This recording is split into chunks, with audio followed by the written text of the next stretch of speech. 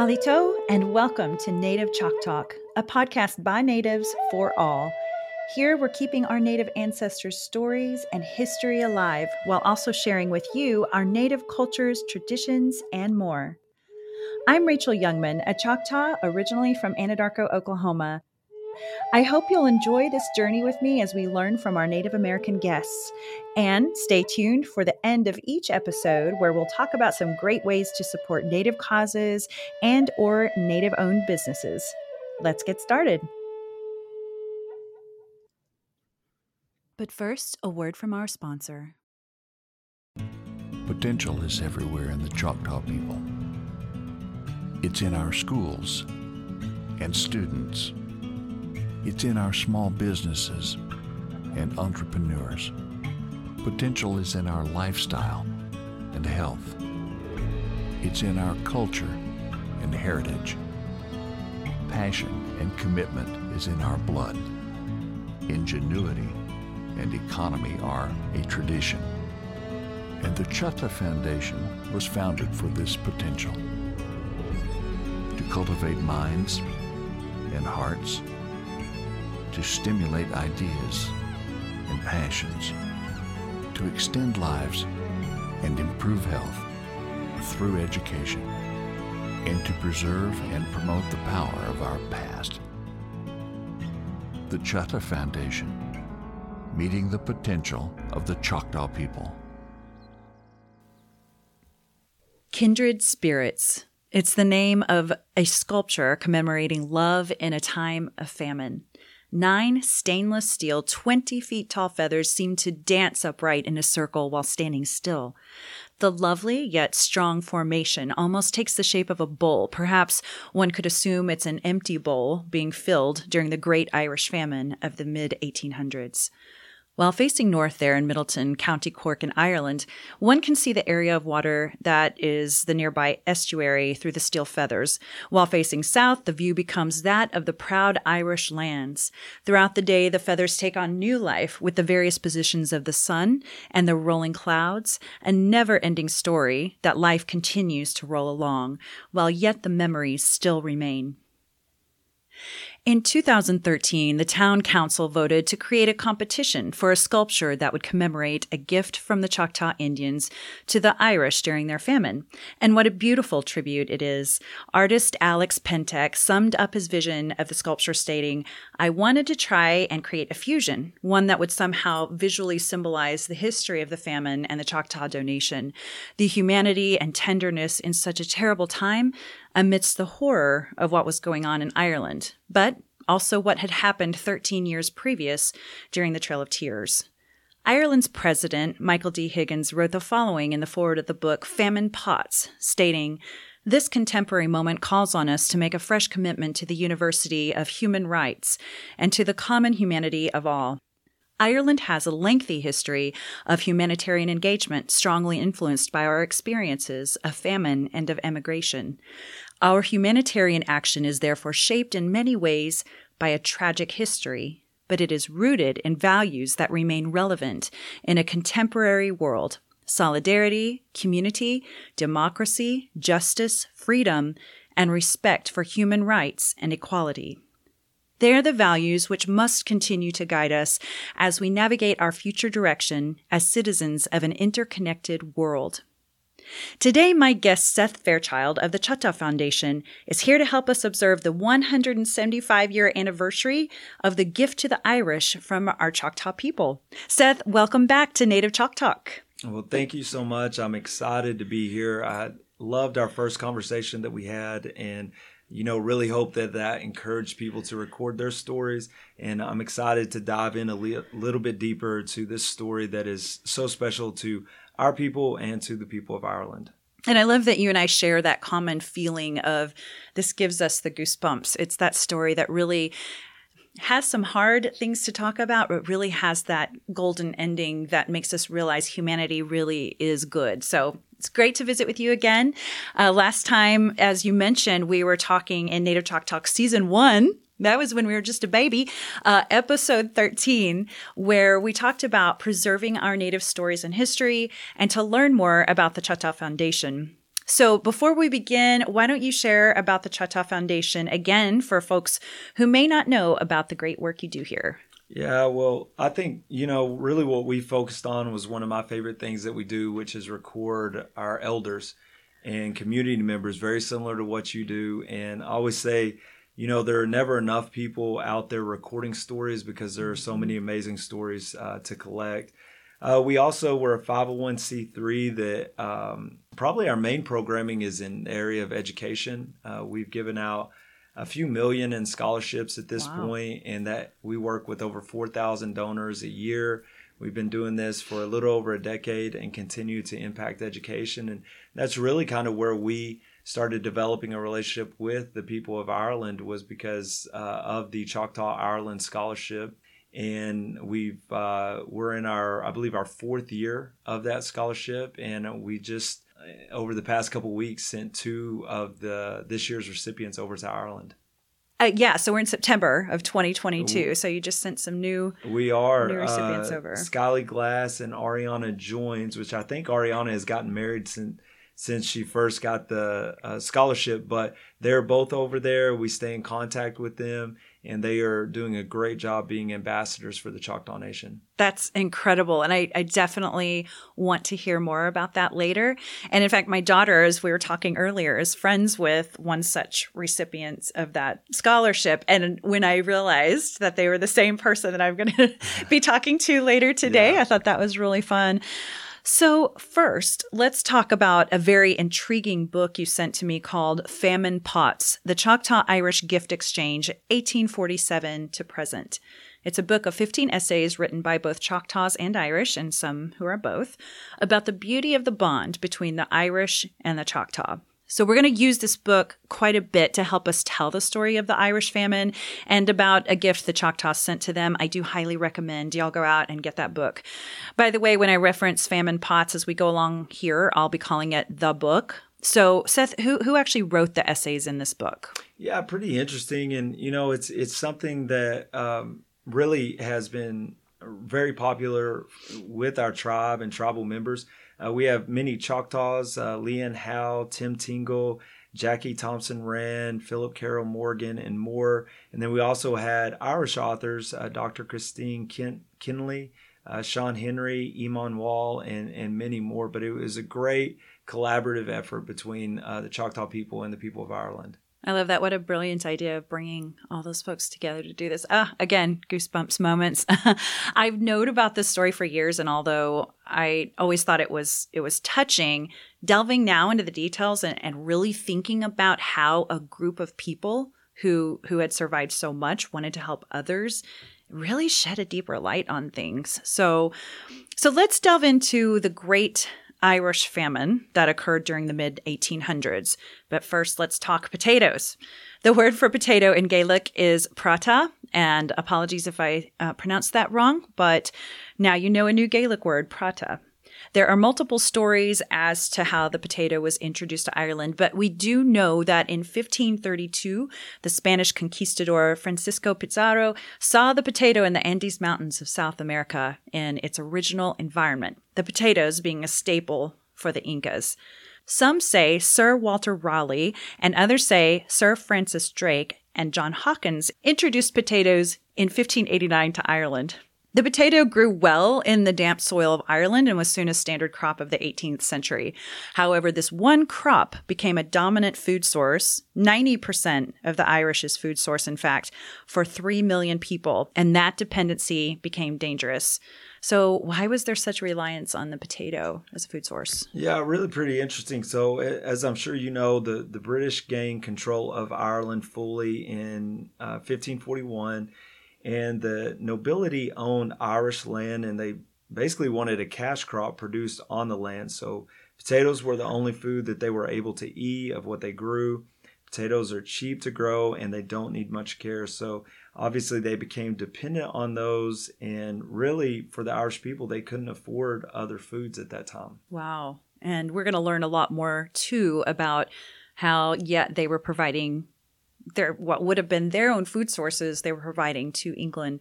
So, and by the way, that history of the potato, when we started looking into that, it was kind of like, I can't imagine a world without potatoes. I've just always thought, oh, potatoes have always been there. Yeah. There they were in the Andes Mountains.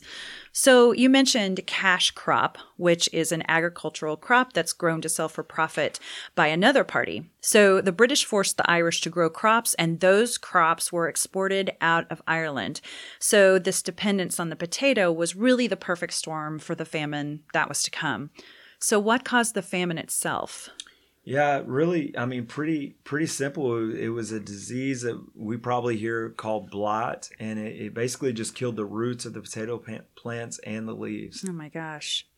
And then according to the book, ongoing heavy rainfall and therefore fungus brought about by dampness spread throughout Ireland via insects, irrigation, wooden hose, and more brought about that potato blight from 1845 through 1851. I didn't realize the famine was that long. That's terrible. So according to the article by History.com titled, After 168 Years, Potato Famine Mystery Solved by Barbara Moranzani, the plant pathogen, the strain HERB1, originated most likely in the Toluca Valley of Mexico and spread into Europe in the 1840s. And then that strain is now believed to be extinct, thankfully. So therefore, the rotting of the only crops of 3/4 of Ireland initiated a severe famine, the death toll being approximately 200,000 to 300,000 Irish people. Had you heard that stat? How many people? Yeah, it's unbelievable. It's crazy. So a massive famine is taking place, and yet the Irish are still being forced to export their own crops to England, correct? Yeah, that was it. And you can just imagine the situation that the families would have been in and really led to the whole country being in that situation. And Christine Kinley in History Ireland stated that during the famine, nearly 4,000 vessels of food left Ireland on their way to England in just 1 year. And this was food that was desperately needed by the people of Ireland. Good God. And they must have been, this is something I don't know, and I'm maybe, we'll brainstorm this together, but is that, did they cheat a little here and there, or did they put all the food in there and sent it on because maybe there were English soldiers, or I don't know, maybe someone was watching over them the whole time? Yeah, it's a good question, and really it was a situation of true survival. So, I don't know if that would have happened, but I think any of us, given in a situation where we're trying to feed our kids and our family, we would have done anything that we can. But as a country, it was truly devastating. Truly. I mean, if you can imagine 200,000 people being wiped out from the U.S. all at once, it's just crazy. Well, we kind of went through that with COVID not that long ago. But according to the Washington Post article, The Irish Famine, Complicity in Murder, economist Cormac O'Grada stated that more than 26 million bushels of grain were exported from Ireland to England in 1845. Over the years of the famine, 9,992 Irish calves, 4,000 horses and ponies, over 822,000 gallons of butter, and food items such as beans, onions, peas, rabbits, oysters, herring, salmon, lard, and honey were also exported from Ireland to England. In fact, during the famine, crops were reported to be especially bountiful. But the Irish couldn't eat any of their own crops since they were required by their landlords to pay Britain, even if the Irish farmer couldn't pay rent. So here's another question I have for you, or just more brainstorming. So people were dying during the famine, which means there would be less people to tend to the crops. Again, you would think that England would go, hey, we want to get y'all healthy because you're providing food for us. Or how did their production not go down? It was actually bountiful during that time. How did production not go down considering the significant loss in human life? Yeah, it's a really good question, and Britain, for the most part, I've heard it said that the English Parliament wasn't even made aware of the Irish famine until it was well underway. And then you hear stories where they were still indifferent for the most part. They provided loans. They sent cornmeal, which led to nutritional deficiencies. They funded some soup kitchens, but there were issues that we'll talk about later. And even in the book, Famine Pots, it says that many British Parliament members and civil service displayed the popular thoughts of the day in England by not taking an interest in the famine. Good God. In fact, there were quotes from the Assistant Secretary of the Treasury in 1846 that stated very, very clearly that the issue was not with the famine, but it was with the people of Ireland. And you can find some of those quotes readily available online. But, it was obviously a terrible situation for the people of Ireland. And I think when we can talk about this later as well, but probably what led to the Choctaw people and so many more wanting to help out in that situation. Yeah. It's like when your own government's not taking care of you, other people will step in. And again, that's that humanity thing, that whole, like, people are good. There's more good people than bad, I think. So yeah, the Irish, the selfish Irish, even though the British were taking all their food. Who's selfish? So again, referencing the Washington Post article, I quote, "In 1846, Prime Minister Robert Peel succeeded in repealing the Corn Laws, eliminating protective tariffs on grain imports to the United Kingdom, therefore reducing the cost of grain and bread. Peel also established the Relief Commission to coordinate relief measures in Ireland. But Lord John Russell replaced Peel as Prime Minister in mid-1846. Russell immediately abolished Peel's Relief Commission." Oh my gosh. So under Russell's administration, all food depots except in the western seaboard were closed. Public works were suspended, and local relief committees were forbidden to sell or distribute food at less than prevailing prices, which were inflated because of scarcity and speculation. The chief architect of these policies was Charles Trevelyan, Assistant Secretary of the Treasury that you mentioned earlier, and Director of Government Relief, who was knighted in 1848 for his services to Ireland. So in mid-1847, Parliament amended the Poor Law with the Gregory Clause. The effect of this clause was to forbid public relief to any household head who held more than a quarter acre of land and refused to relinquish possession of the land to the landlord. The choice was either become landless or starve, and many Irish chose the latter. Those who chose eviction were at the tender mercies of the Russell administration. If you hear me laughing, it's not because it's funny. It's ironic. It's just, this guy was knighted for his services to Ireland, and yet these people are starving to death. It's just maddening. My brain just doesn't know what to do with it. So this just shows how much the Irish were seen as worthless, which is also bizarre because if nothing else, the Irish were supplying the English with their food. So the famine is well underway. Choctaw storyteller Tim Tingle shares in the book a quote from a history professor at NYU and University College Cork, Joe Lee. From January of 1847 and throughout 1848, society as we know it really broke down. Conditions were so bad in the workhouse, there were accounts that men were causing disturbances there, so they'd be arrested and sent to jails where conditions would be better. They'd be fed. The famine also spurred emigration. Some in the U.S. would offer free travel to those in Ireland who wished to emigrate. Over 1 million did so, and some Irish moved to England, a place where the Irish were severely looked down upon by the British, sort of like they also looked down upon the American Indians, right? Yeah, it was interesting, and one of the things that we say a lot of times is, and I think we may have talked about this, but Choctaws were actually the original code talkers. In 1917, when they fought alongside the Allied forces, at that time they weren't even considered citizens of the U.S. And so these things aren't necessarily, they're very recent in history. A lot of times people will think, well, that must have been the 14 or 1500s. And, you look that you're still in the early to mid 1900s when that was still the case. So, yeah, right. very, very similar here. That's crazy.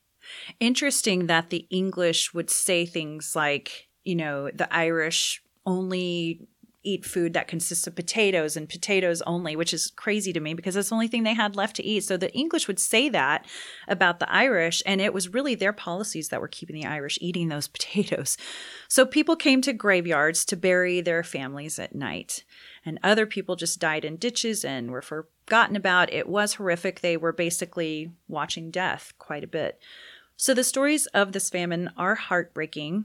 An English Quaker named William Forster was surveying the famine in order to seek relief for the Irish. He spoke of children who, quote, were like skeletons, their features sharpened with hunger and their limbs wasted, so that there was little left but bones. And Justice of the Peace Nicholas Cummins from County Cork wrote about how he saw in the town of Skibbereen In the first cabin, 6 famished and ghastly skeletons, to all appearance dead, were huddled in a corner. I approached in horror and found by a low moaning they were alive. It is impossible to go through the detail. Suffice it to say that in a few minutes I was surrounded by at least 200 of such phantoms, such frightful specters as no words can describe. But by far the greater number were delirious either from famine or from fever. Their demonic yells are still ringing in my ears, and their horrible images are fixed on my brain. And then Choctaw storyteller Tim Tingle also writes in the book about some of these stories too.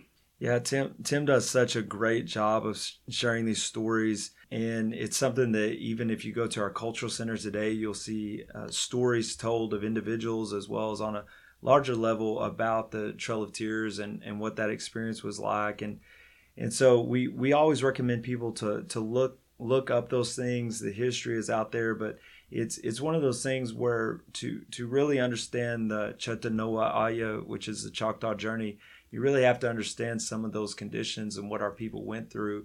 And I always tell people today that if you're Native, it's because you come from survivors. You come from people that were strong and survived terrible conditions. And that's not a small thing. That's a really big thing. And so, and Tim does a great job of sharing that. So yeah, please, anybody out there who wants to come check out the Cultural Center to learn more about that Choctaw journey, or reach out to us if you want to know more about the Trail of Tears.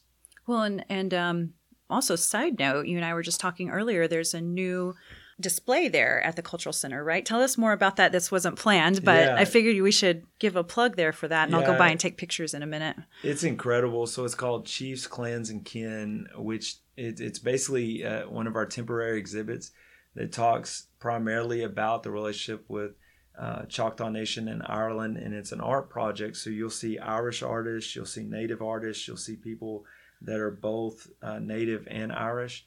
And it gives them an opportunity to share that story and tell part of their history as well as that relationship with Choctaw and Ireland. I love that. And again, as you can see, Seth and I are really addressing the atrocities that happened with the Irish, and later we'll talk about that with the Choctaw as well.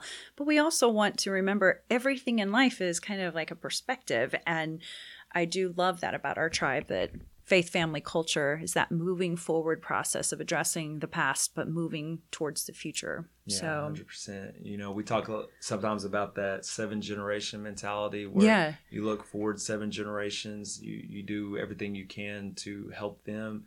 You look back 7 generations to learn from your past and that history.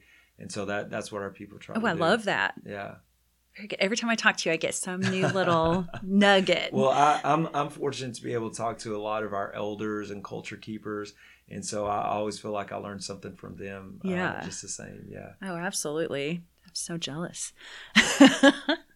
So we were talking about Tim Tingle, and there was a guide when Tim had gone to Ireland for the Cape Clear Storytelling Festival. And so he went on this coastal tour with an Irishman, and he took Tim and the tour group to a stone church, and he told the heart-wrenching story of a British nobleman who during the famine built that church. And at a time when children and their parents were starving, the church denounced food was coming from Britain to feed the townspeople. And at the start of the service, a man from the church announced that food would come twice a week. However, the food would come at a price. The townspeople would have to renounce their Catholic faith and become Protestant, which is a very British faith. And this continued on in soup kitchens set up by Protestant churches. So if you'd like to live and not starve, join our faith, was the overall theme. The theme also was initiated when it came to clothing. So Catholics who accepted new clothing, acting as if they'd converted to Protestantism, were soon caught in their Catholic services the following Sunday and were reported as thieves. Herman Melville, an American author, wrote about his observance of the starving Irish in his book Redburn, His First Voyage. Old women, rather than mummies drying up with slow starving and age, young girls incurably sick, who ought to have been in the hospital, sturdy men with the gallows in their eyes and a whining lie in their mouths, young boys hollow-eyed and decrepit, and puny mothers holding up puny babies in the glare of the sun, formed the main features of the scene. In contrast, Nathaniel Hawthorne wrote about his perspective. The people are as numerous as maggots in cheese. You behold them, disgusting and all moving about. Where was the compassion, Nathaniel? I'd like to ask. Yeah, there's so many stories that I've heard shared from the people of Ireland, as well as, Choctaws that shared these stories on the Trail of Tears. There's just such a commonality there. And the unmarked graves, the cruelty that was shown.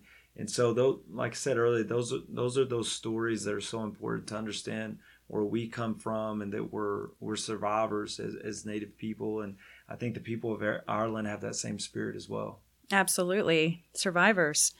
Most Choctaws know of the present-day commemorative Trail of Tears walk in Oklahoma, in which 2.5 miles are retraced each year. But many may not know that Ireland also has a famine walk in County Mayo, which commemorates the Dulo tragedy of 1849. This event is in memory of the Irish, who were told by the British Crown that they would be given relief if they walked 11 miles to a distribution site to receive food.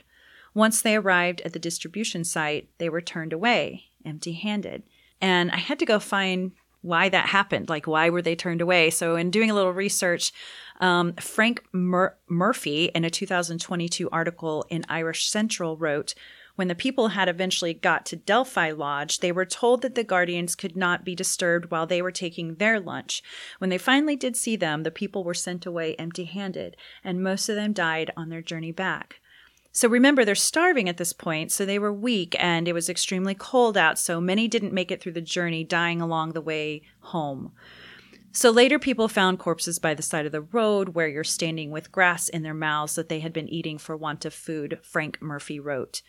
By the way, in Manhattan, New York, there is a stone from the famine era from a cottage from County Mayo given by the Irish. It reads, "The children of the forest, our red brethren of the Choctaw Nation." So I still come back to none of this should have happened, and it could have been avoided, It could have been avoided. You're exactly right. And I think that's one of the things we always look back on. And obviously 2020 vision, look back, you are able to get that perspective. But, there were so many things that, would if they were done differently, you could have had fewer loss of life, or if you had started the removals at a different time of year, versus winter. And so sometimes you have to think, well, maybe these things were done intentionally, during these times of year, during the time of year that they, remove them. And there were several removals, it wasn't just one large one. There were several removals over several decades. But yeah, you see those same things with the people of Ireland, and then you see the quotes, from the officials, and it's at times it can seem more intentional than by accident. It's difficult to hear these stories, but just as our native ancestors suffered and deserve to have their stories told, so do these Irish who suffered. And speaking of our ancestors, let's travel 4,100 miles from Ireland to the United States and back up time to about 13 years prior to the Irish famine, to a people who also suffered greatly. Tell us about the removal of our Choctaw people, known to most as the Trail of Tears.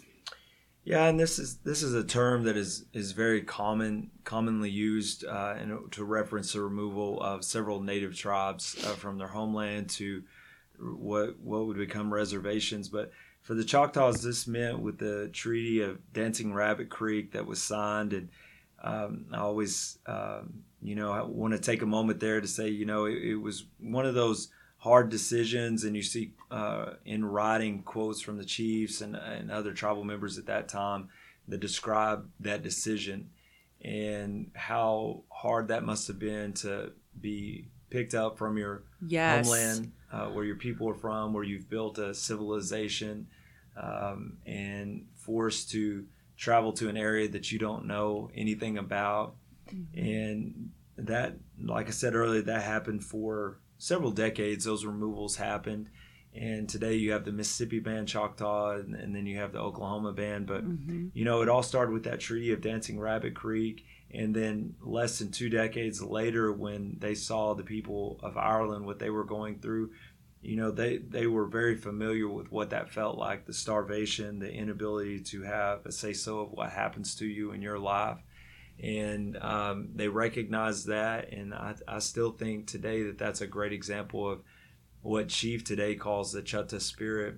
And the way that I get to see that so often is through generosity, when our tribe helps out in times when it's so needed. And so I think that is a great example of that. And I think that is something that has been passed down to us from our ancestors. Really well said, because it could have been easy for the Choctaw to go, we just went through hell. We're trying to get a breath ourselves right now. And we'll talk a little bit more about that timing of that, which is interesting when they did give the money to the Irish. Instead, they wanted to turn it around and give back. That's just mind-blowing. So within the Famine Pots book, Philip Carroll Morgan mentions how Andrew Jackson, once a so-called friend to the Choctaw, had enjoyed victory in the War of 1812, due in part to the bravery of the Choctaw warriors. But once elected to president, he repaid them by forcing them out of their homelands. Just one of the many betrayals the Choctaws faced. In 1830, the Indian Removal Act was passed by United States Congress, an act that forced the Choctaw in Mississippi and other tribes elsewhere to give up their lands and move to Indian Territory, now Oklahoma. In the book, Eamon Wall quotes from Choctaw leader George W. Hawkins, who wrote about the removal of his Choctaw people. And every time I hear this, it really hits hard. And this goes to what you were saying. When you hear this, think about the fact that these chiefs had really to make these awful decisions that I'm sure no one could really be totally happy about either decision. Stay and possibly be wiped out as a tribe maybe, or go ahead and move to these new homelands hoping that it would work out okay. So feel free to read Hawkins' quote to us, Seth. Yeah, and I'll just read it directly, but it's one that, is I think at the forefront of a lot of our minds when we do the commemorative walk on the Trail of Tears, which is always an emotional moment for our tribe every single year. But so I'll just read the quote directly. "We were hedged in by two evils and chose that which we thought least. We as Choctaws rather chose to suffer and be free than live under the degrading influence of laws where our voice could not be heard in their formation. Here is the land of our progenitors, and here are their bones. They left them as a sacred deposit, as we have been compelled to venerate its trust. It is dear to us, yet we cannot stay. My people are dear to me. With them I must go. Could I stay and forget them and leave them to struggle alone, unaided, unfriended, and forgotten by our great father? I should then be unworthy the name of a Choctaw and be a disgrace to my blood. I must go with them. My destiny is cast among the Choctaw people. If they suffer, so will I. If they prosper, then I will rejoice. Let me ask you to regard us with feelings of kindness." Wow. You can just feel it. Like that angst of... Yeah, it's difficult to imagine what he was seeing and what he was going through at that time. But I think he described so much about what being Choctaw is, and that's living for others and servant leadership and all those things. And in the toughest of times, you see that he lived up to that. True. Yeah. Very true. They left nearly all of their belongings behind with the promise that they'd be given provisions along the way and at their final destination. They were also promised sovereignty, the right to maintain self-governance. Many of our Choctaw people died from harsh winter conditions, starvation, disease, and snakebite between 1831 to 1833. Jackie Thompson Rand writes, "The Department of War oversaw the operation during which the dispossessed were exposed to cruel winter conditions and suffered starvation as a result of insufficient resources. The Indians, lacking blankets, winter clothing, shoes, and shelter, first gathered in stockades, then traveled unprotected from the elements. Walking through unsettled environments, some died as they became trapped in wetlands, unable to escape as winter set in. One of the Choctaw groups encountered cholera at Memphis, where severe rains delayed their departure, leaving many to perish because the organizers had failed to arrange medical care for the weeks-long relocation. A non-native farmer named Joseph Kerr wrote to the War Department to protest what he observed when the Choctaw made their way to Indian Territory, stating, I live now on the side of and within 40 feet of the road, and the only one by which the Choctaw Indians have passed and must pass that go by land. Their extreme poverty and consequent suffering in passing last fall attracted my particular notice, and the Houston case explained to me in some measure the cause of their extreme suffering from hunger while passing. Here they received worse than a scanty supply to do them 80 miles through an uninhabited country, 50 miles of which is an overflowed swamp, and in which distance are 2 large deep streams that must be crossed in a boat or on a raft, and one other nearly impassable in any way. And this was to be performed under the pressure of hunger by old women and young children, without any covering for their feet, legs, or body, except a cotton underdress generally. I have seen poverty amongst the northern Indians, but theirs is nothing compared to that of those of the South. But not only was their death along what's now known as the Trail of Tears, death awaited them also in their new territory, right? So tell us about that. Yeah, you're exactly right. And just read an account here, but in 1833, 600 Choctaws died of an epidemic after the flooding of the Arkansas River. And in their new territory, the Choctaw and even their leader, Peter Pitchlynn, at the time suffered. The book states that Pitchlynn's livelihood, as with many others, was washed away by the flooding of the Arkansas River during his family's first summer in the territory. So you imagine everything that they just came from, and now they are going through this, and disease and spoiled food, public hygiene challenges, whiskey peddlers, and the depredations of others, often criminal fugitives fleeing the United States, and bad weather were the routine perils of life Choctaws faced in their new home. This and many other struggles, just led to really tough conditions when you consider where they came from, a place where they had a great civilization and they'd really become a strong group of people, and now they were in this new location, and that had to be difficult in so many ways. Yeah, and the home of their ancestors and their ancestors' ancestors. I mean, this went back how many years? So, yeah, exactly. So sad. It'd be hard. Absolutely. And, sometimes I'll hear people say, well, we think in some ways they were really anticipating this new start, like new land, new start. And that could have been true for some of them, but that didn't make the journey any less terrifying. And I don't know, it's interesting. And also, you think about when you're a child, some of the scariest things you can think of are my mommy and daddy going to divorce? Or do we have enough food? Or things like that, depending on your situation.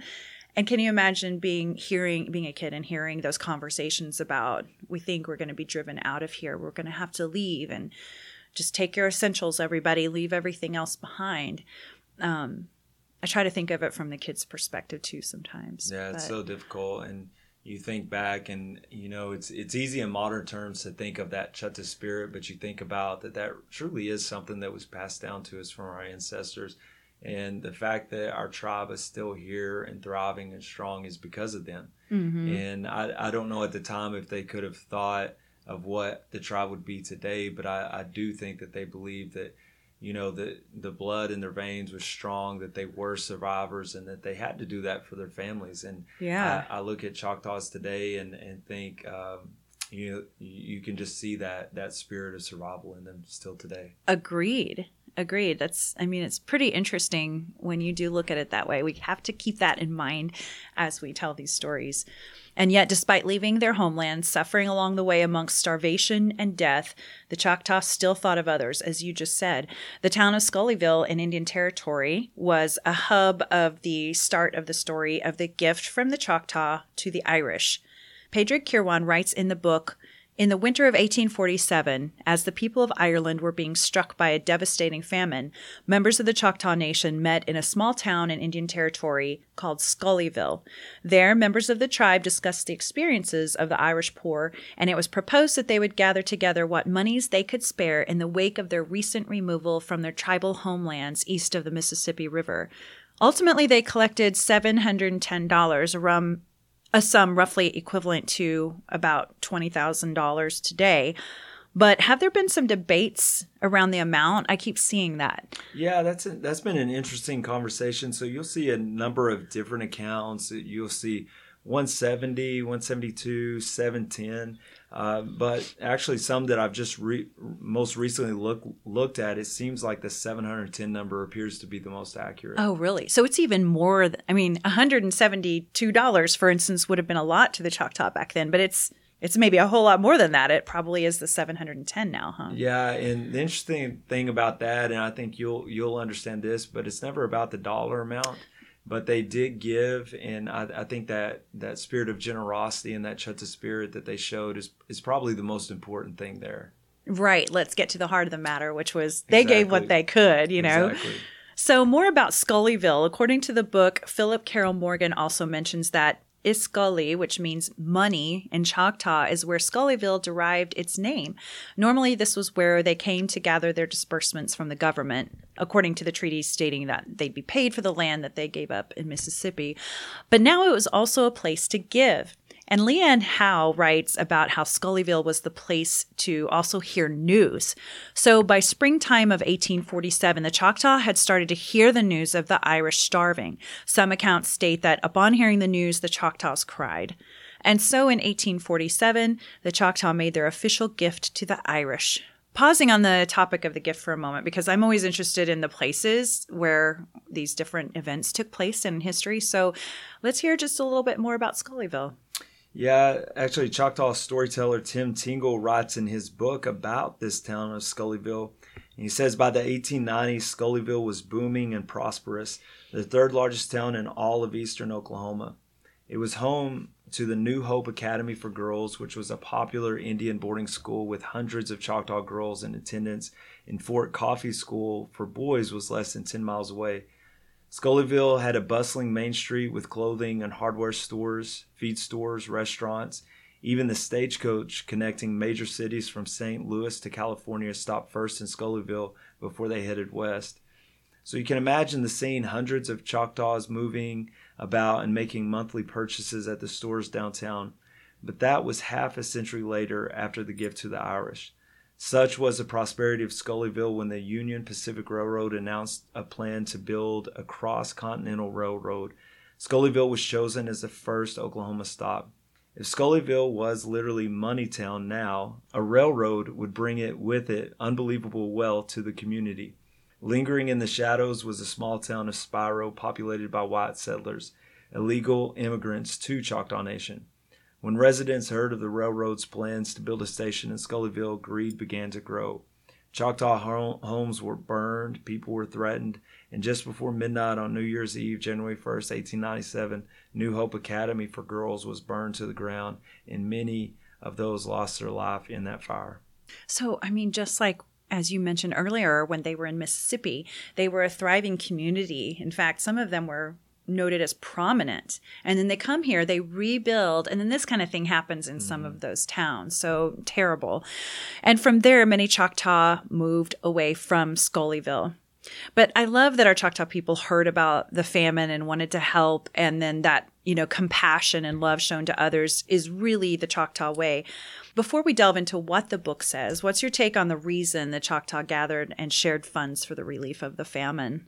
Yeah, I think it's very similar to the idea that we were talking about earlier, that when you see people in need, I think we do have a spirit to help, and we would do anything to help people, especially when you see somebody who has been through something very similar to what you're still going through. I think this is the 175th anniversary of that gift in 1847. And so to think that story is still being told to this day, I don't think they gave that money so that the story would be told. I think they gave it because they understood it. And that's just part of who we are as a people. And I think that will continue for many, many generations into the future, because I think that's just who we are as Choctaw people. Agreed. We step up when we're needed. Absolutely. I found it interesting, the new light the book shed for me, at least on the kindness from the Choctaw to the Irish. in that there was a kinship that had developed in America for over 170 years, and that's why it's so fitting that the sculpture is titled the way it is. But here are some stories that make me believe that friendship among some of the two parties really was real. So first off, Duncan Smith, a Scots-Irish, was an abolitionist and friend to the Choctaw leader and later chief Peter Pitchlynn, whom he joined in helping to gather some of the remaining Choctaws in Mississippi to move them to Indian Territory in hopes of finding them a better situation in 1847. So, and then another story. Choctaw storyteller Tim Tingle writes in the book of his own great uncle, Clarence Carnes, who was, do you think it's Carnes? I think it's Carnes. Okay. Another story, Choctaw storyteller Tim Tingle writes in the book of his own great uncle, Clarence Carnes, who was laid to rest in a cemetery for the poor in Kansas in an unmarked grave. And then an Irish friend of his heard about his burial and came from Boston to ensure Clarence's body was moved to his hometown in Daisy, Oklahoma. And by the way, when I think about the names of many of our Choctaw people, there are a lot of Irish names in there. Yeah, you're exactly right. And even the book mentions Choctaw chiefs, Irish and Scottish last names like McCurtain, McKinney, Kincaid, Garvin, Cole, Harkins, and McCoy. And you see those names still in Choctaw families today. You really do. And my own, too. So, and it's something I never thought of, that many years of Irish Choctaw friendship had been taking place in the United States, and how when the Choctaw heard of their friends' homeland suffering so many deaths among their people, it was, again, time to help.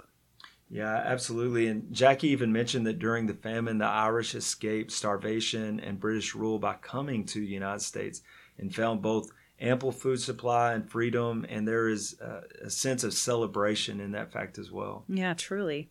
And interestingly enough, March 23rd, 1847 was the very day the Choctaws sent their gift to Ireland. And it was also the same day more Choctaws from Mississippi who had stayed behind when the first removals had taken place, they were being prepared to travel 600 miles for yet another emigration to Indian Territory. And that's something that some people may not know. There were approximately 6,000 Choctaws who had remained behind and did not travel that so-called Trail of Tears during the first removals. And they had been promised tribal lands, but they were treated very poorly and suffered greatly and retreated into east central Mississippi.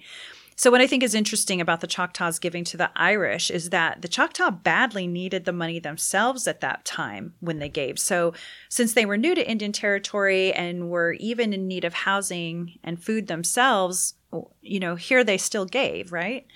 Yeah, it's one of the interesting things. I think you and I have probably talked about this, but you know, even the name of our state, Oklahoma, means red people or red men, Oka, Okla, meaning people, Homa, meaning red. But one of the more interesting, more traditional meanings of that is that Homa was a tag put on the greatest warrior's name, so that if you didn't run, if you didn't retreat in battle, they would put Homa at the end of your name. So a name for our state is actually the people who don't run or those who don't retreat, which I think is pretty amazing. And I think it's just that same spirit. Here were people that were up against the greatest challenges anybody could ever go through, and they were hitting that head on and just facing it. And not only doing that, but they were seeing another group of people, and they said, "We're going to, not only are we going to handle what we're going through, but we're also going to do everything we can to stop things like that from happening." And when other people are going through that, we're going to do everything that we can to help them. And I think that's such a great example that almost 2 centuries ago still lives on today. Yes, absolutely. And I suppose even when you've been through something so tragic, as you were mentioning earlier, you really can't help but have the grace and understanding to consider others. And part of the reason we're saying that is because some people talk to us and say they just can't grasp why they would do that. Of people that have been through so much would still give so much to others. It's worth noting that many others also gave to aid the Irish during the famine, such as Calcutta and Boston, and notable figures like Pope Pius IX and Queen Victoria, U.S. President James Polk donated $50, which is $1,307 in today's money. And the book lists pages of donations given by many people, churches and foundations and more. But those who stand out to me were groups such as Caribbean Former Slaves, an orphanage who was able to pull $2 together, and even Sing Sing prisoners found a way to donate. It's notable, too, though, that Queen Victoria was criticized for sending a small amount compared to others, considering her wealth. People tended to focus on two donations, especially, though, the Queen Victorias that I mentioned, and then the Choctaws, due to the low amount given by a wealthy figure as compared to the high amount given by the Choctaw, considering their situation. Now, the spirit of giving was there among so many people and groups, but there were some hiccups along the way too, right? Yeah, absolutely. In the book, Christine Keenly talks about how since relief was usually coming in the form of money and not food, the money provided wasn't reaching as far as it could. So, for instance, Indian corn in Ireland was selling for double the price in the U.S. So in 1847, instead of money, provisions such as flour, cornmeal, Indian corn, beans, barley, pork, beef, cheese, and clothing were provided. They were then sent to Dublin first to be distributed as needed, since Dublin had all those appropriate links of navigation to even remote parts of the country. Subsequent deliveries landed in Liverpool, England, who paid for freight charges of the aid headed to Ireland. Upon arrival of the goods, there were expenses such as landing, agency costs, storage, and transportation to the poorest districts. And I can imagine it really was quite a feat, getting the food and the goods and money to the Irish and the little hiccups along the way. I tend to think about the Irish and the Choctaw as both being victims of conquest and colonization. There are commonalities between the Choctaw and the Irish, for instance, as Wounded Knee Massacre in Native American history and the Vinegar Hill incident in which the United Irish were defeated by the English, very similar circumstances. And then the ancient Irish lands and the Choctaw with their roots of Naniwea, they both tell tales of old and the birth of their people and lands, and there's a lot of oral history there too between the two. Yeah, lots of history there. Irish poet Eamon Wall writes in the book about how the Irish, just like the Choctaw, rely quite a bit on oral history and storytelling. And humor also tends to be a common resort of both. Both are being in direct rebellion to the, quote, European culture, orthodoxies, and beliefs. And both also welcome others into their homes, a place of harmony, gifts being shared with others, elders being honored. And I think any of us that remember going into our grandparents' home may have felt some of those same gifts and harmony that they speak about. Oh, yeah. Such great memories. I love that. The book states that the two communicates in question recognized in one another a shared sense of humanity and revealed a great eagerness to lend a helping hand. They saw in one another's relationship to the land, sense of story, memories of the ancestors, and connectedness to a world beyond their nations, form of appreciation, spirituality, and generosity that resonated deeply with them. Both groups were victims of conquest that led to loss of property, forced migration and exile, mass starvation, and cultural suppression, most notably language. And then you have the British views of the Irish, similar to Andrew Jackson's view of the Choctaw.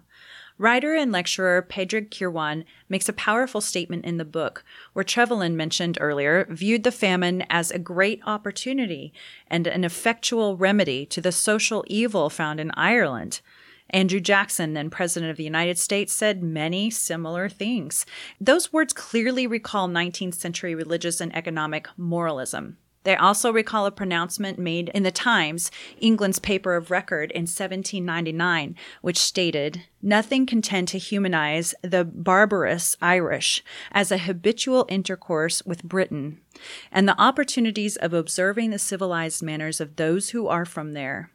Although not entirely transposable, attitudes towards the Irish and the Choctaw and tribal communities in general were definitely very alike. Yeah, and talking about similarities, British rule over and colonization of the Irish caused suffering since the 11th century, where Choctaws had also suffered as well under British neo-colonial descendants. Both the Irish and American Indians were deemed less than by their oppressors of the time. Yeah, truly. I mean, when you really start thinking about it and talking through it, Definitely a lot of similarities. And again, this could be one more reason for that kinship that formed over time.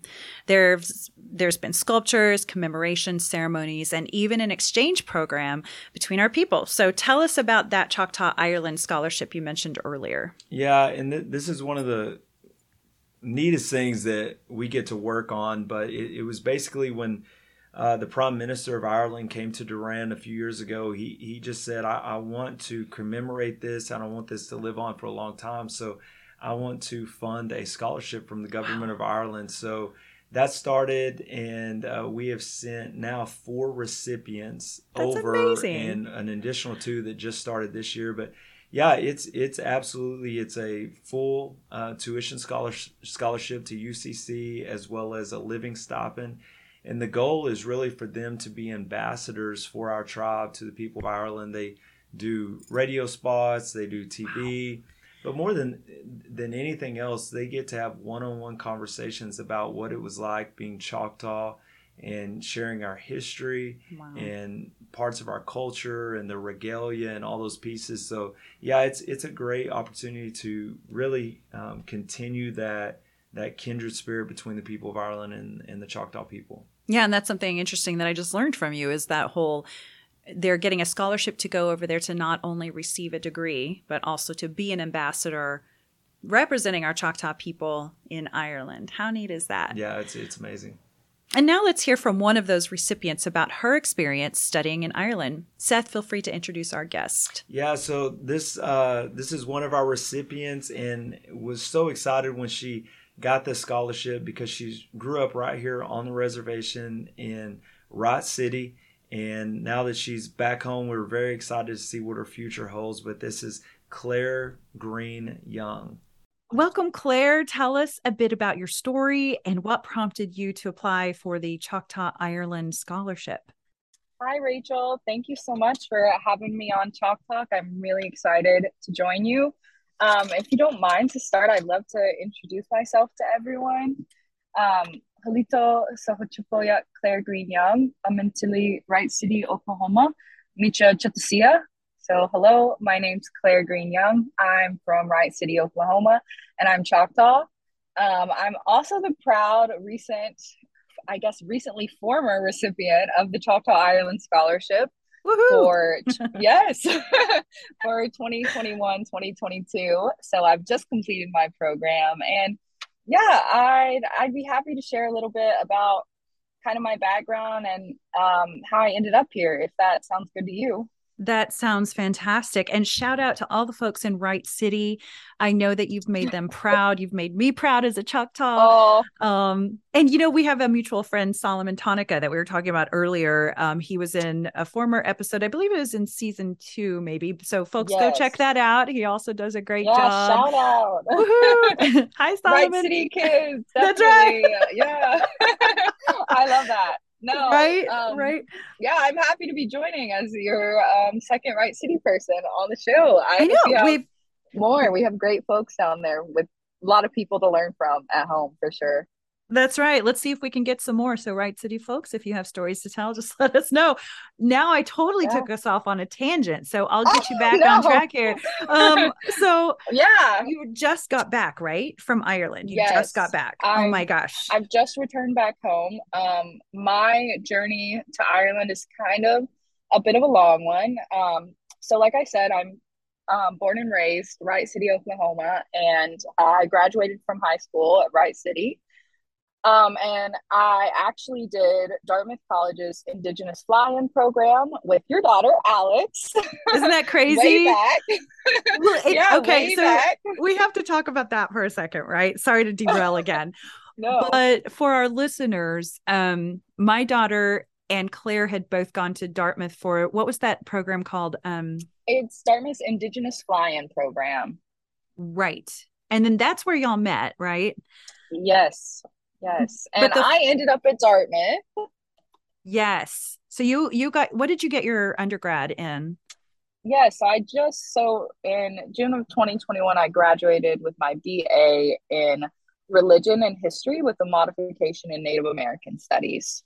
Fantastic. And I highly recommend that because Alex really loved Dartmouth as well and started to go there, ended up going to another college, to Yale, but She she was just graduated from Yale. Shout out to right. Alex. Woo! Go Alex. Yes. She made Yeah, it. we had an incredible time there. But I'm the same as you. Like, I recommend that program to every rising high school senior. I always am talking about that. I worked for admissions at Dartmouth my senior year, actually, and recruited a lot of Native Oh, students. wow. I think the class of 2025 has one of the highest numbers of Choctaw students because I was a senior fellow in the admissions office. Wow. So Well, and yeah. honestly, like, and by the way, that's an awesome way to represent, right? To have someone like yourself Oh, in definitely. admissions. I think that a lot of people don't realize that the Ivy Leagues do have some pretty good Native American programs and studies and Mhm. that kind of thing. You And have to really look into great it, but communities there. Yes, I think so. I mean, I'm sure that, hopefully me and you will get to chat again, Rachel, and I can share more about that because yeah. um Native kids in higher education, that's something that I'm really passionate about as well. Ooh, And yeah. that's probably because of my own journey. So like I said, from Wright City, from Little Wright City, which I Mhm. hope everyone should know at this point, we're probably 500 people, somewhere around there, very small Mhm. town, to Dartmouth, in Hanover, New Hampshire, where I graduated my BA. Um, and yeah, from there, I was in touch with the Chutta Foundation and Mhm. um, about this program, the Choctaw Ireland Scholarship. And I actually remember whenever this program first launched, because it was posted about on the tribal Facebook page, which, if you're Choctaw, everybody follows the tribal Facebook Absolutely. page. I saw it. Yes. And I had so many people from home tag me in that post. And that just meant a lot to me, number one, because Yes. everything that I do, all of the work that I do is for my community at home. So it's incredible to see them have such faith in my ability to go and do things like that and receive a scholarship as incredible as this and live abroad for a year. So even before I had even been able to qualify for applying for the scholarship, I it was on my radar, Mhm. so to speak. So that's how I heard about it. And I was put in touch with the first two incredible Chatahoyo Choctaw women who received the scholarship prior to me. But my year, we were lucky enough to have two scholarship recipients, myself and Austin West. Um, and it was great. It was because this is actually the 75th anniversary of the gift that the Choctaw people, our ancestors, gave to the Irish people during the potato famine. And so the Irish government and the tribe decided to have two scholarship recipients. And it was such an incredible experience, Wow. such an incredible bonding experience, that they decided to have two again this year, who I was lucky enough to meet both of them before I left, which was incredible to share that experience with them both. Oh, absolutely. And so when you got accepted to the program, how did that happen? Were you so excited? Yes. Oh my gosh. It was very nerve wracking. I was, wrapping up senior year of Dartmouth. My family's there for graduation. I'm trying to be in touch with Seth all the time, but not bug him about, did Right. I get it? Did I not? um, yeah. So it was Right. very nerve wracking. Because I was also, juggling other job opportunities and different things outside of the scholarship. But this was my clear first choice. I'd studied abroad twice at Dartmouth already, and I knew I was ready for a full year of living abroad. And Mm-hmm. so it was actually the day after my graduation, if you can believe that. So all the way to Oh, graduation, people are asking me, what are you doing after graduation? And, I uh, don't have a clear yeah. answer. And the day after, Seth calls me, and I walked out of the room to take the call, and I came back in, and I gave my mom and Andrew, my dad, and my sisters and my brother oh, I just got the phone call. And I psyched everyone out, and it You was acted like so you didn't get great. it. Yes, yes. And they were just so proud. And it was such a nice moment between all of us, and it just turned out perfectly that I was surrounded by them and able to, just kind of be held in that excitement with family. Totally. Oh my gosh, Hmm. that's so Hmm. exciting. I love that. I know that Yes. heartbeat feeling when, your heart's pounding Yes. and then you get the yes, you get goosebumps and you Yes. wonder if it's really real. Well, that's exciting. And I'm so glad that you got to go over there and represent. And it sounds like from Seth that it really is not just studying in Ireland, you are representing your tribe. You do speaking Hmm. engagements and that kind of thing. Tell us a little bit more about that. Hmm. Most definitely. It is something that from the very beginning, I feel like because I did go to undergraduate away from home, I was able to realize how important it is to me to be to represent my tribe in a good way, to represent our culture and my heritage and our people in a way that reflects the values of our Mm-hmm. people at home. And so, because of that, I was already a bit prepared for what it would be like to be away from home. However, it's a bit different being in the United States versus abroad. And so there is definitely, I think, a learning curve of figuring out how to interact with folks who, especially in Ireland, who have never met a native person. Oh, And so right. there's a lot of opportunities to speak about that experience, and to share that experience and to learn about, a different culture as well living in Ireland. But yeah, it's a representative role. It's not just a scholarship role. There's something to be said about, talking to newspapers, speaking in front of your class, having, I had professors asking me if I could go to their kids' school and give a presentation and, things like Wow. that. Yes. So, and I, So met cool. the president of the college at UCC, and I did a interview with my co-scholarship recipient for Smithsonian Magazine. There are a Amazing. lot of roles like that. That's really cool. Kind of an ambassador for the Yes. tribe Yeah. And and yes. Yeah. And that's something that was also really important to me, was even though I would be living away from home for a year, was to feel connected to home still. And sure. this was the perfect program for that. That's great. And I mean, you mentioned kind of that cultural difference in Ireland. What did you think about Ireland itself? I've been there one Oh time. I my was there for the gosh. castles, by the way. Oh, of course. So what did you think about Ireland and the people of Ireland? I love Ireland so much. I know, I've been there for a year now at this point, and it truly did become just a second home for me.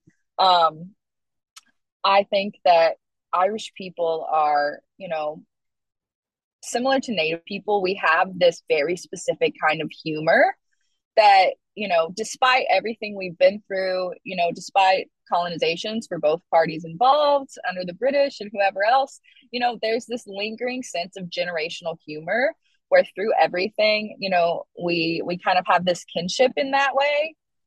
But not only is there a kinship in that way, I feel like because of the gift, there is this lingering kinship between the Choctaw people and the Irish people. I would get in a taxi cab, and tell someone I'm from Oklahoma. And, they may not know exactly where that is, but if they start digging and asking me why I'm at UCC, how I ended up in Ireland, and I share that I'm Choctaw, there are actually a lot of folks who know about that gift and who will come up to you and say, thank you. Oh I my remember gosh. actually, yes, it's so beautiful. And I remember actually my second day in Ireland, I did an interview for RTE1, which is the Irish television network, about the Choctaw Ireland gift. Mm-hmm. And this random Irish man came up to me in my hotel room. I was in my traditional Choctaw dress and said, I love your outfit. Do you mind if I ask you what this is for? And I said, I'm Choctaw and I'm here doing an interview for RTE1 about the Choctaw Ireland connection.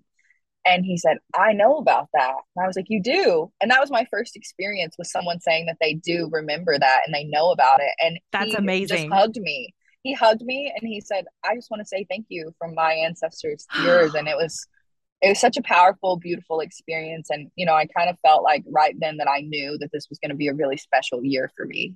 Right. I just got goosebumps and tears. I know. It's it's so cool. It just kind of brings it all together. It does. And so that was that moment where you were like, hey, this is going to be really cool. This is not just because I'm sure there was all this preparation and paperwork and Yes. packing and then that happens it had to have been so cool. Oh my gosh. Yes. Of course, there's so much that goes behind an international move, but moments like those make it so worth it. So worth it. And Yeah. also I don't know, so my personal background is both Choctaw and Irish ancestry. But like I said, I grew up in Wright City, and I think that I was very firmly rooted in being Choctaw, and I knew less about what it meant to be Irish. Ah, Um, and not that I can claim that as a true lived experience, but I feel so much more deeply connected to my ancestors and to my heritage on that side of my family now. And I feel so thankful that Seth and the tribe, you know, believed in me and trusted me to represent the Choctaw Nation while respectfully learning about, the other side of my heritage. And, that was just an opportunity that, I couldn't pass up. It was a dream. well said. Well said. And that's so interesting that you're kind of like a lot of Choctaw out there, I think, that also have that Irish um connection as Mm-hmm. well, but maybe they haven't researched a lot of it or whatever. Because you can, a lot of times when people start researching the Choctaw side, it's like, it's kind of a challenge because it's hard to find anything, where a lot of Mm-hmm. times you go to Ancestry and you put McNulty in there and you're going to find something or whatever. Um, Yes. so when you were over there, did you see any, I don't know, grave sites or anything that you were related to Not those so, people? not so much that side of things, but feeling such a kinship with the land, there was something that was really special to me. I think like anyone, ups and downs, challenges come with each year, and something that really gave me peace of mind was even when I was in the city in Cork City, where you're located, if you're a scholarship recipient, the River Lee runs through the city, and it's such a blessing to be near water and to have access to a river like that, to be able to go on peaceful walks. And Mm. also, Ireland is such a beautiful country that you can take a train 15 minutes and you're out in the countryside and able to just commune and Oh, be present in a way that's different from being in a city. So it was yes. really special to me to connect in that way. That lush green Irish Yes. Oh, terrain. it So rains pretty. so much, Did but it? it's so beautiful. It's so beautiful all year because of it. The Emerald Isle, Wow. truly. Truly the Emerald Isle. And if I recall correctly, there were yellow flowers everywhere. Did you see those too? Oh my gosh. I'm telling you, the flora and fauna everywhere is stunning. Wow. Anywhere you go, it's just gorgeous, especially in the spring, just stunning. When my family, my program, I did my MA in museum studies actually, and I had an exhibition opening at Cork Public Museum and my family was able to come, and my mom has never been abroad before, so that was a really special experience for us. And they were just blown away by all of the greenery on campus, all Oh of the my beautiful gosh. flowers. Right. Yes. So obviously we've been talking about Kindred Spirits, the sculpture that's out there that's just absolutely beautiful. Did you get a chance to go see it? Yes, I did actually. So it was the first day trip that my co-scholarship and I did together. And we went out, we took just a 15-minute train outside of the city to Middleton, and we got to, be present together, and check out the Kindred Spirits monument that they have there. And it's absolutely stunning. Like I said, I'm a museum studies girl, and that Mm-hmm. includes anything art related. So just seeing that sculpture in person, the amount of detail that is etched into every feather there is just so beautiful, and I think really represents the individual and unique experiences of Choctaw and Irish people. So it was really special to go out there together also. I think that it was really a blessing that I was able to be in Ireland with another Choctaw person at the same time. Yes. And to feel that sense of community as being present, in a place so far away. And then to be able to go to Kindred Spirits and know that other Choctaw people have been there, danced there, Mm. communed with Irish people, joined together in this celebration of such an incredible and long history. Yeah, it was an awesome moment for us.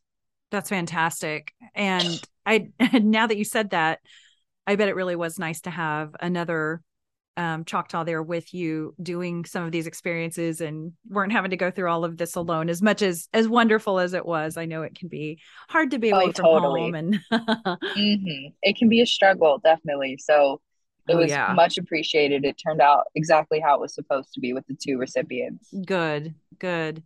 Well, and when you were talking about the details in the feathers, as beautiful as the monument is, when you're looking at a photo, you don't see a lot of that detail. So I bet seeing it in person was pretty cool. Exactly. Yes. So what would you tell other students that are thinking of studying in Ireland, whether through this program or just on their own? I would definitely encourage students to look into those options, whether through this program or another. I think that one of the biggest takeaways that I have about Ireland is that the people are so friendly and they're so family oriented. Um, my roommate actually became one of my best friends, and he and his mom took me in and really became my Irish family there. And, now I will always have a home in Ireland waiting for me, which Oh, is pretty wow. special. And I would say that that's an experience that a lot of international students, they find Irish students there who become lifelong friends, and that's a really special and unique experience about studying abroad, is that you can make friends from all of these different countries and keep those connections throughout your lifetime. And I think that's really special. I also would encourage it because you can really become a global citizen. You learn so much more about yourself and the world when you Mm-hmm. travel, when you study in other countries, when you learn and listen to different perspectives. And I think that's taught me so much. As much as I've learned at home, I've learned abroad. And I think that that's something beautiful. I would also say to anyone interested in the Choctaw Ireland Scholarship Program, any Choctaw students out there, if you're like me from Wright City and you've struggled to, Right. you've sometimes struggled with that imposter syndrome of, how can I do this? I just want to say, please believe in yourself and know your worth. Know that it is possible and that you can do it and that you can survive out there. I know that it seems daunting to be out in such a big world.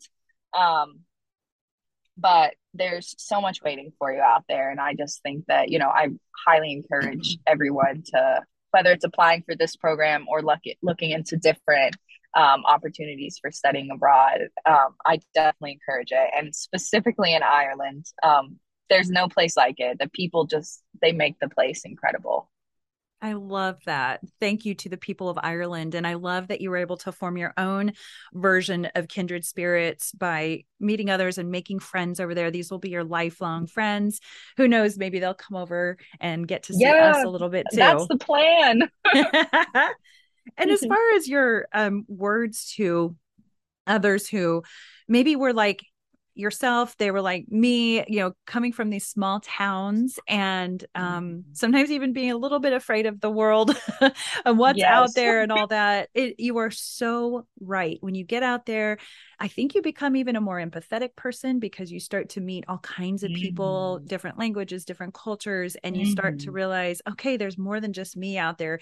Everybody struggles, everybody finds peace and harmony in different ways. Mhm. So Exactly. so well said. Thank you for sharing that. And thank you for sharing about your experience. I'm wishing you luck as you continue your adventures. And Yakoki. Yeah, Cookie, thank you so much, Rachel. It's just incredible. And I just want to say that, I'm so proud to know you and to know Alex and to be a part of your incredible podcast. Thank you for having me and for, hearing my story. Absolutely. We so appreciate it. God bless. So, Seth, what are the eligibility requirements for this Choctaw Ireland program? Yeah, so pretty basic. And if anybody wants to check them out, they can go to ChoctawFoundation.com to look at the requirements. But pretty simple. You need to be a member of the Choctaw Nation of Oklahoma, interested in a 1-year taught master's degree, be accepted to the University College Cork, which if you get a chance to watch the videos that we have posted on what UCC campus looks like, you will absolutely fall in love. Yeah. It's amazing.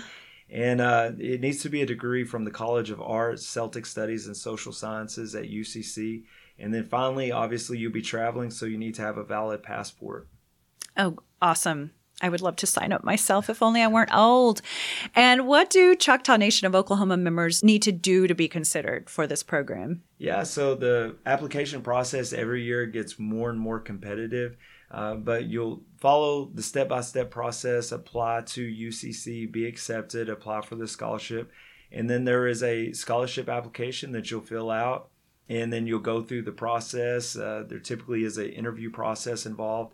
The reason for that is because since these students are ambassadors, they'll need to do, like I said, radio spots.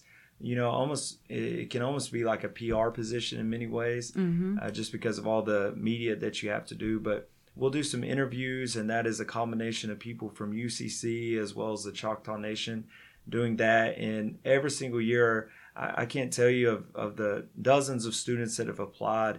So many are deserving. I mean, they all truly would do an absolutely unbelievable job. And for me, that's so exciting just to see how many talented young Choctaws we have out there that are doing a great job of representing their tribe. Absolutely. I mean, that does take a very talented Choctaw, and we have a lot of those in our tribe. So that would be a really hard decision to make. But I love that the gift just keeps on giving, and this bridge between two countries and peoples is really strong. And over 10 years prior to that gift that was given to the Irish, just 10 years prior, many Choctaws, as we said, died on that journey. And from the book, unfortunately, the Native tribes people of America experienced essentially the opposite transformation, from centuries of relative freedom and abundance to dispossession and death and almost extinction. From that time, the sustainable European colonial enterprises began in North America during the early 17th century. To the polling of the U.S. Census in 1900, Native American population plummeted from 10 million by conservative estimates to 400,000, with the majority of the survivors speaking only English.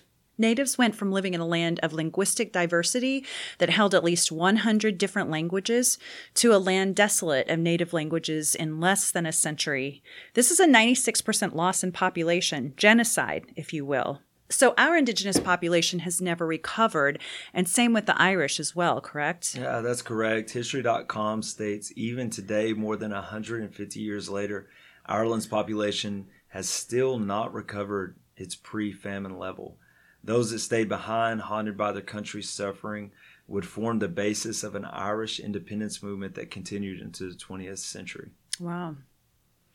So before I close with some words from Tim Tingle, Seth, are there any words of wisdom you'd like to share with us on this 175th anniversary of the Choctaw Gift? Yeah, I just want to say thank you to the people of Ireland that made that scholarship possible. Every single year we receive dozens of donations from people of Ireland that often come with well-written letters. Really? And they describe the feeling that they have and the kindred spirit that we share with them. And so I just want to say thank you to all of them. And then I thank you for this opportunity to share this story and bring attention to this amazing relationship that we have with the people of Ireland. Absolutely. And it's truly a pleasure. I find this passage from Tim Tingle in the book to be insightful and healing. He writes, "Whatever high crimes and mass deaths and lasting pain can be attributed to the perpetrators of genocide on innocent people, the truth is we must forgive. And what of the Choctaw-Irish connection? We cannot blame the people standing before us for the mistakes their ancestors made. The wrong we are attempting to right in this volume is ignorance of the truth and about the Irish potato famine and the cruelty and deaths that resulted from the Choctaws who were forced on the Trail of Tears. We forgive, for that is how we lighten the burden and allow our own lives to proceed. But we will never forget. And why? So it will never happen again. That is our hope, our wish, our prayer. May the tragedies of our people never happen again. Our gift, the Choctaw gift to the Irish, is a gift of love. Love and respect for you, your children, your husbands, wives, your ancestors, those buried, and those hovering about. We send you blessings and hope that the spirit of joy will shine upon you every day of your life and beyond." Well said, Tim. And on this 175th anniversary of giving between our kindred spirits, blessing to the people of Ireland and to our Choctaw people. Yakoki. The Choctaw Nation has always provided a foundation upon which a future can be built.